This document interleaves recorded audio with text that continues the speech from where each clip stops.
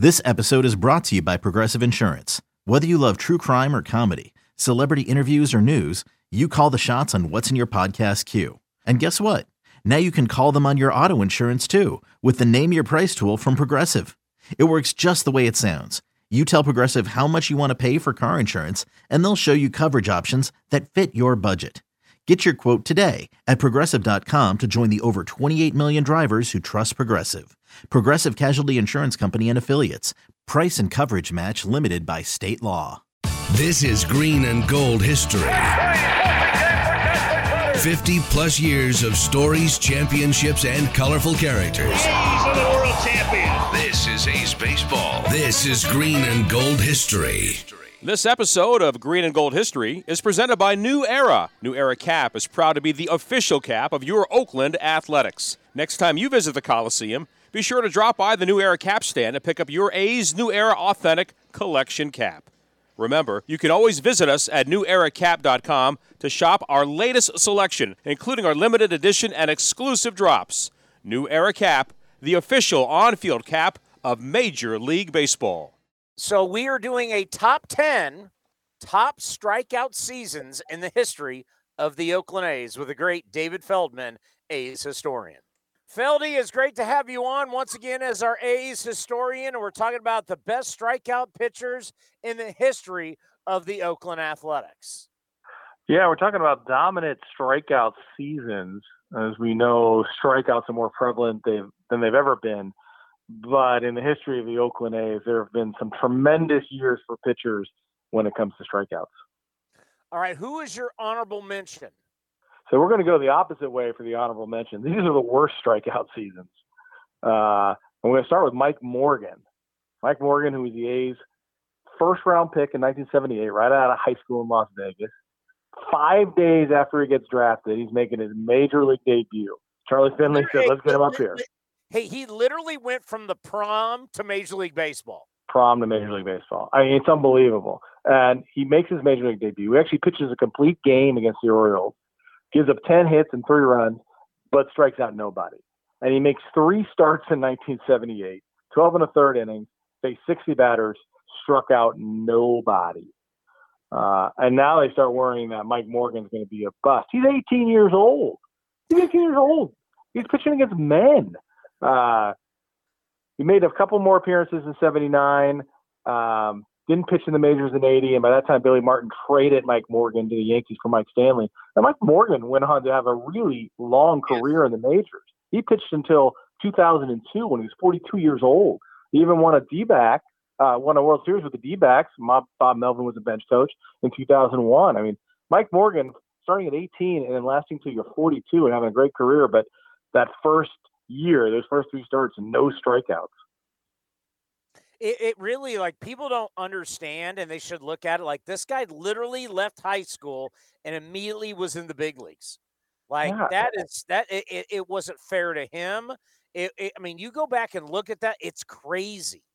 It is. You know, the Rangers did it with David Clyde in 74. It didn't work out. The A's did it not only with Mike Morgan in 78, also Tim Conroy in 78. He was another first-round pick.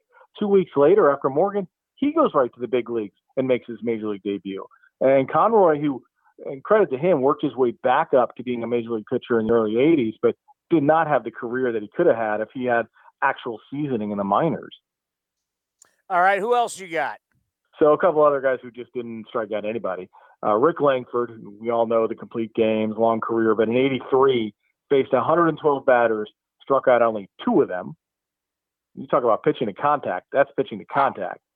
And then the great Tommy John in 1985, when he came to the A's midseason, he's already 41 years old. He faced 221 batters with the A's, and he struck out only 8. He should be a Hall of Famer, by the way. You look at his career, and it does match up. And I used to be kind of against the longevity claims that a lot of guys had. But you start watching baseball long enough, now as I've gotten older, how hard it is to stay a major leaguer for as long as these guys do and to stay successful. You know, Tommy John was almost done in 85, right, when he came to the A's. He couldn't strike anybody out. He couldn't get any out. He pitched 3 more years, quality years with the Yankees after that. There's something to be said for that. Not even mentioning there's a surgery named after him. I mean, he changed the life of pitchers. Talk about a contributor to the game. Has there been a more impactful contributor than Tommy John, having been the first to do that surgery? I mean, you think about it, you blow out your elbow, you're going to get a surgery, and it's named after you. I kind of think you're kind of impactful in the game's history. 100%. Yeah, I'm okay with Tommy John being a Hall of Famer. And we had him on the program. He talked about he has the most no decisions of any pitcher in the history of baseball. He literally could have won like 350 games. Yeah, no, it's true. And for as long as he pitched, how effective he was. He was a soft tossing lefty for those last 15 years of his career. Last 15 years of his career. I mean, that just doesn't happen. Guys don't have careers like this anymore. It is really impressive when guys last as long as guys like both Tommy John and Jim Kaat, who I think should also be a Hall of Famer. Jim Kaat pitched a long time and was an unbelievable fielder, winning 16 Gold Gloves. All right, we going to number 10? We're going to number 10, and we're going to start off with it's a three-way tie, and it's the three guys who are pitching right now, and that's Manaea, Montas, and Bassitt. And why I'm putting them together is we've never seen anything like this in Oakland. The top strikeouts per nine innings seasons in A's history are those three guys this season. Sean Manaea is averaging 10 strikeouts per 9 innings. That is the highest in Oakland athletics. That's the highest in athletics franchise history. We're talking all the way back to 1901. Frankie Montas is number 2 at 9.97 per 9. Chris Bassitt is number 3 at 9.18. That's unbelievable. In fact, they are the only 3 pitchers in athletics franchise history with strikeouts per 9 over 9. It is incredible. Now, yes, we are in a different strikeout era, right, where batters strike out at a much higher rate than they ever have before. But still, to have 3 guys at the same time doing what these three guys are doing, it's pretty remarkable. Yeah, I mean, it's kind of a sad statement about our game, right? Well, it's changed. The 3 true outcomes and strikeouts. Guys used to be embarrassed about striking out. We've talked about this before, the 2-strike approach, but it really was. It was shameful to strike out. Now you're not giving up that third swing. You're swinging at the strike 2 pitch just as you would at the 0-0 pitch or the 0-1 pitch. It doesn't matter. So it doesn't have that stigma. Striking out is not as bad as it used to be. But what's impressive about these 3 guys is Montas goes after it. He gets the strikeouts with the splitter, right? Manaea, fastball, slider, and Bassitt's a true mix. He'll go at you with any pitch to get the strikeout. It's just unique, and that's why it's so – I hate to say it, it's sad that the injury to Bassitt has knocked him out for the last month, and who knows when it comes back, how good he was and how those 3 guys at the top of the rotation, big difference not having Chris Bassitt to go with the other 2 fellas. Number 9. Number 9 is Jose Rio in 1986. Rio. Jose Rio in 86 was 21 years old. And he was part of the Rickey trade from the Yankees. He had originally came up with the Yankees when he was 19. He was a flamethrower. And we're talking back then where not every other guy was throwing 95 plus. 95 plus was a rarity. And Jose Rio was one of those guys. And he looked taller and skinnier than he did. As he got older, he filled out a little bit more. This time he was more of a whippet.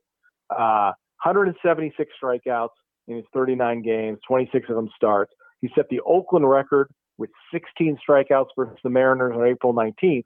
His next start, he faced the Mariners again, struck out 14 more batters. 30 strikeouts in 2 games, still an Oakland record for over 2 games. He has the single game, the 2-game record. Problem with Jose Rio at that point, he was still wild. He walked over 100 guys in 86. But the A's had not seen such a young, flame-throwing right-hander like they saw in Jose Rio in 1986. Would you classify him as one of the worst guys to get away and come back and haunt you in a World Series? Yeah, I mean, he made our list of guys that came back and haunted us. And that was just making 2 starts and winning the MVP in 1990. But it was a brilliant trade, right? The A's got Dave Parker. And Dave Parker was what the A's needed. They needed that big left-handed thumper in their lineup to help split up McGuire and Canseco. And with his personality, he fit right in. And they go to the 2 World Series. A lot of that is because of Dave Parker. He was just, man, Cobra. Fantastic player, fantastic personality, just perfect for that A's clubhouse. Another guy that should be in the Hall of Fame, by the way. Yeah, those 70s, 80s sluggers, and there's some guys who just get kind of lost a little bit. Dave Parker shouldn't. I mean, you look at his RBI numbers with the Pirates and then with the Reds. The Reds finished second a lot of years in a row, and Dave Parker led them in runs batted in every season he was there. He was just a run producer. That for me is like, I first start with sports for me started like in 79, 80. That's when I was like old enough to kind of remember stuff. Like I don't remember any of the 70s stuff. I was just too young. And Dave Parker was a dominant player. I mean, he was a 5-tool guy, hit for average, hit for power, speed when he was younger. The throwing arm, you've seen the highlights of the 79 All-Star game, throwing guys out of the plate. He could do it all. And he had that swagger. He had that personality. And it's just, he's Dave Parker. He wears a Star of David, right? Because he's a star and his name's David. What's better than that? And Willie Stargell was kind of old at the time, but you remember how great he was, and they beat the Orioles in 79. That's, that for me is when sports kind of starts. It was like the Steelers played the Rams. Remember Vince Ferragamo starting for the Rams? My first ever Super Bowl party was Raiders against the Eagles. Yeah. Super Bowl 15. I love that Super Bowl. Going way back. All right, number 8. Number 8. We're going to go to the bullpen for a few of these next ones. This is 2009. This is Michael Wirtz. Michael Wirtz, out of the pen in 2009, in 78 2/3 innings, 102 strikeouts. Over 100 strikeouts in relief. He had a devastating slider. And you think about Michael Wirtz, he wasn't a hard thrower. Right? His fastball was about 91, but the slider and the bite on the slider, and 65% of the time the slider was coming. And, a lot of times 1 inning, it was nothing but sliders, but 102 Ks and only 78 2/3 innings in relief. Wow. I mean, those kind of numbers, that's dominance right there. It is. And, when you have a season where your pitch is just working, and we're going to talk about a guy coming up who kind of had the same sort of year, it's just you can be devastating out there. You guys aren't going to touch you. Number 7. Number 7, this is kind of a bittersweet one. This is 2004, and this is Octavio Dotel. And I say it was bittersweet because coming to the end of the 2004 season, things did not go well for Dotel. But when they acquired him in June. They originally signed Arthur Rhodes to be the closer. That was a disaster. So part of a 3-team deal that actually ended up with Carlos Beltran going to the Astros. The A's got Octavio Dotel, somebody they had their eye on for a long time. And he was very, very good for the A's, except for the last week. 22 for 28 saves, struck out 72 and only 50 2/3 innings. You talk about strikeouts per 9, that's a 12.7 strikeouts per 9. He was what the A's needed. Now we go to the last week, and it just has a devastating blown save in Texas. The A's were about to go 3 games up on the Angels with 10 to go. And he blows a game in the 9th inning. You still see Jermaine Dye diving for a ball hit by David DeLucci down the right field line in Texas. I'm like, why is he diving? They allowed a runner to score from first. I'm not bitter about this at all, believe me. No. They blow that game. They'll go 3 with 10 to play. Instead, the A's go 4-6 in the last 10. The Angels go 7-3. They win the division by a game. The Saturday, a must-win against the Angels. Dotel gives up the go-ahead single to Garrett Anderson. A's killer Garrett Anderson. But before that, the strikeouts by Dotel is what you wanted out of a closer, a guy who just came out of the bullpen and struck everybody out. And what? It's he and Edwin Jackson. Don't they have the record for most teams played for? Yeah, they're actually Mike Morgan, before mentioned, used to be with 12, and then Dotel and Edwin are at 13, I believe. That's amazing. Can you imagine? I mean, you basically play for half the teams. Yeah, and yeah. I actually think it's pretty cool. I mean, you get to live in all these cities, and you get to experience a lot of life in baseball. Yeah, and it means you're wanted, right? Teams want you. Yes. There's something good about that. Yeah, maybe you didn't make it home. Maybe you're not Mariano Rivera and you spend your whole career with the Yankees, but you were wanted by a lot of different teams because you had a talent that those teams needed. All right, what are we on? We on number 6? Number 6, and this is a few years ago. This is 2018, and we talk about a guy whose pitch was just working for him. And that was Blake Treinen in 2018. 100 strikeouts and 80 in the third inning. To go with a .78 ERA and the 158 opponent average, and only giving up 2 home runs. I mean, that 2018 season for Blake Treinen, when again his slider was working, right, and he could set it up with his fastball because he could throw everything for strikes. And guys were they couldn't hit it because he threw hard and the movement was spectacular. He was just a strikeout machine in 2018. What happened to him? Well, he's kind of got it back with the Dodgers, especially pitching in more of a setup man role. It's not as consistent as 2018, but it's really good. He had a game against the Giants when they were in town, and he went 1 2/3, and he was untouchable. That ball was moving again. I just think he has so much movement on his pitches. If it's just a little bit off, his release point's just a little bit off, it's not going to be a strike. Number 5. Number 5, we're going back to last year, one of the few times we'll mention a COVID-shortened season, but you have to. It's Liam Hendriks. Liam Hendriks last year pitched 25 in the third inning. He struck out 37. He struck out 40% of the batters he faced. That number is unreal. And he only walked 3 guys. So he's throwing strikes. He's giving you something to hit, and no one could hit it. 40% of the batters he struck out. Now, 2019, his strikeout numbers were off the charts too. 124 strikeouts in 85 innings. 122 of those in relief, which is an A's relief record. But 40% of the batters he whipped. Yeah, that's incredible. And he's not hiding anything. He's coming right after you, pitch after pitch after pitch. Yeah, he's giving you a chance. Here's my best stuff. Beat me with it. And guys don't beat him. Who's next? Number 4, we're going back to some starters now. And there have only been 4 200-plus strikeout seasons in Oakland A's history. And Barry Zito in 2001, not his Cy Young year, the year before, he had 205 strikeouts and 214 in the third innings in his 35 starts with 17 and 8. He had 5 games of 10 or more strikeouts, 8.6 strikeouts per 9. You look back at Barry Zito, he was so consistent with the A's. 34, 35 starts every season, 200-plus innings, 10-plus wins, 140-plus strikeouts. I mean, you could just write it down. That's how consistent Barry Zito was. But in his first full year in 2001, his curveball was off the charts that year as a strikeout pitch. Guys just could not hit it. Even if you knew it was coming, you weren't going to hit it. Barry Zito, 205 Ks in 2001. That's number 4. Number 3. Dave Stewart in 1987.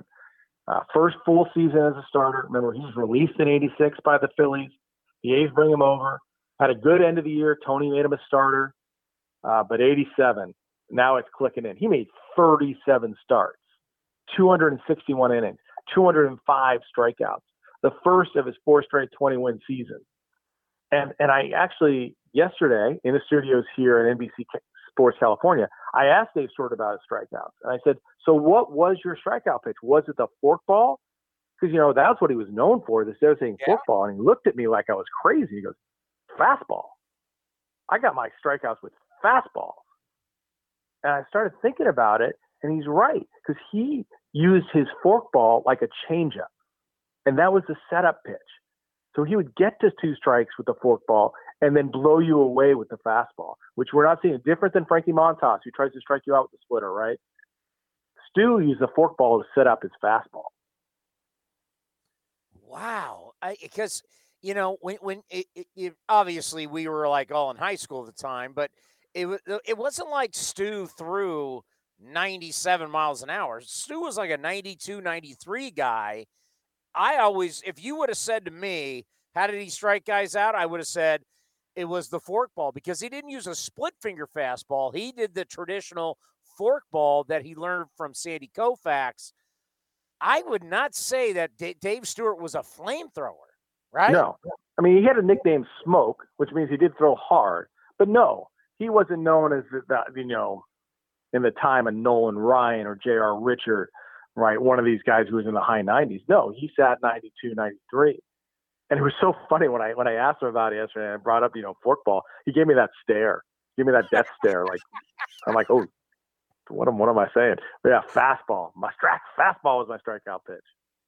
Oh, that is great stuff. And, truly one of the great big game pitchers of all time. Number 2.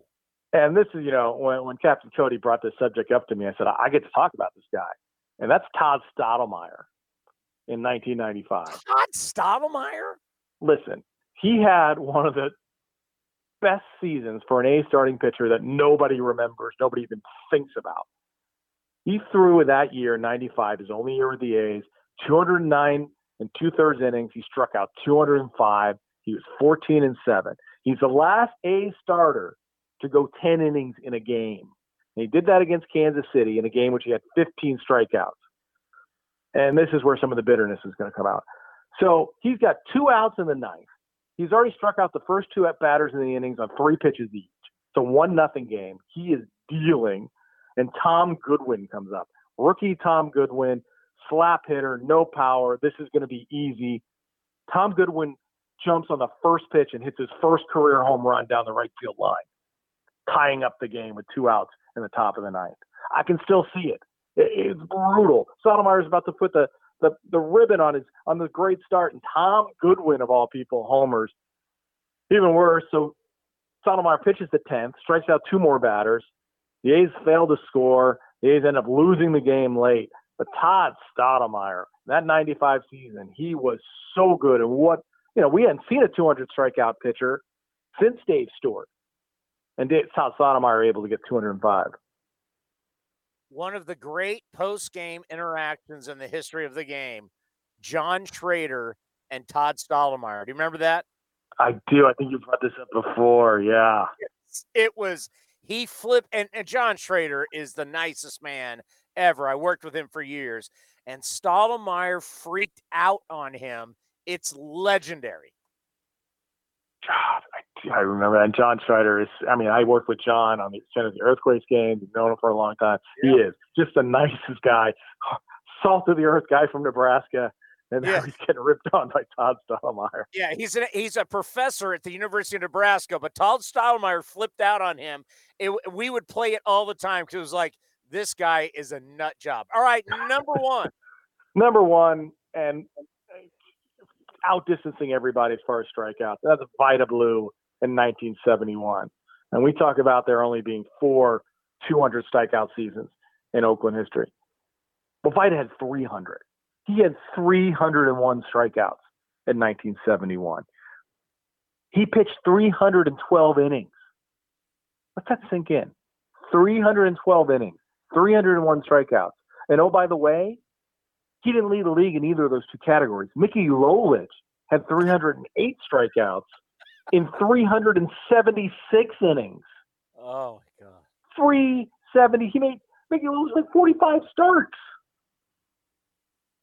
But Vida, that's the Cy Young MVP year, 24-8, 1.82, 11 games with 10 or more strikeouts. The only Athletics pitcher to have more strikeouts in a season was Rube Waddell, who just went into the Athletics Hall of Fame.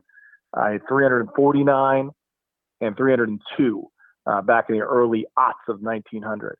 And you look at Vida's year, he made the opening day start in Washington. They played a 1-game opening series against the Senators, and Vida Blue gets rocked. He only lasts an inning and 2/3, gives up 4 runs. The A's come back to Oakland. Vida gets his next start. Shutout baseball. His next 11 starts, 10-0, 0.96, 93 strikeouts in 94 innings.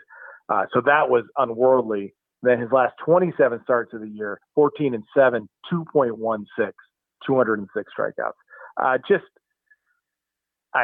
Vida Blue in 71 was everything. And to think about a pitcher having 300 strikeouts and 300 innings.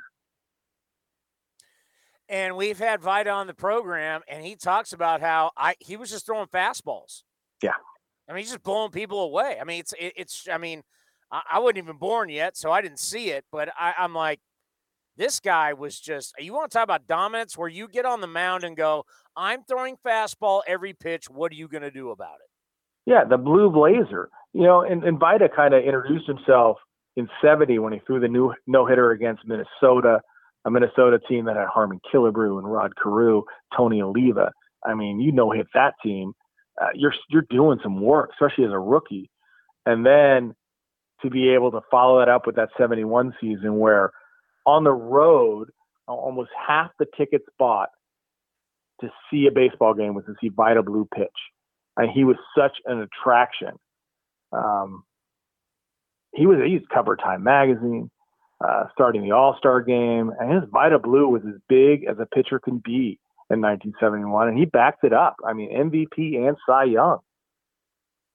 Yeah, most kids won't know this, but when you start talking about Sports Illustrated, Time Magazine, when you're the cover guy, it's a really big deal, and that's how big Vida Blue was. Buddy, great list. Thank you so much. We appreciate it, and we'll talk to you soon. Be safe.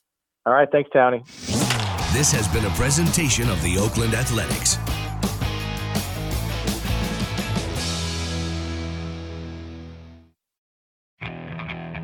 Okay, picture this.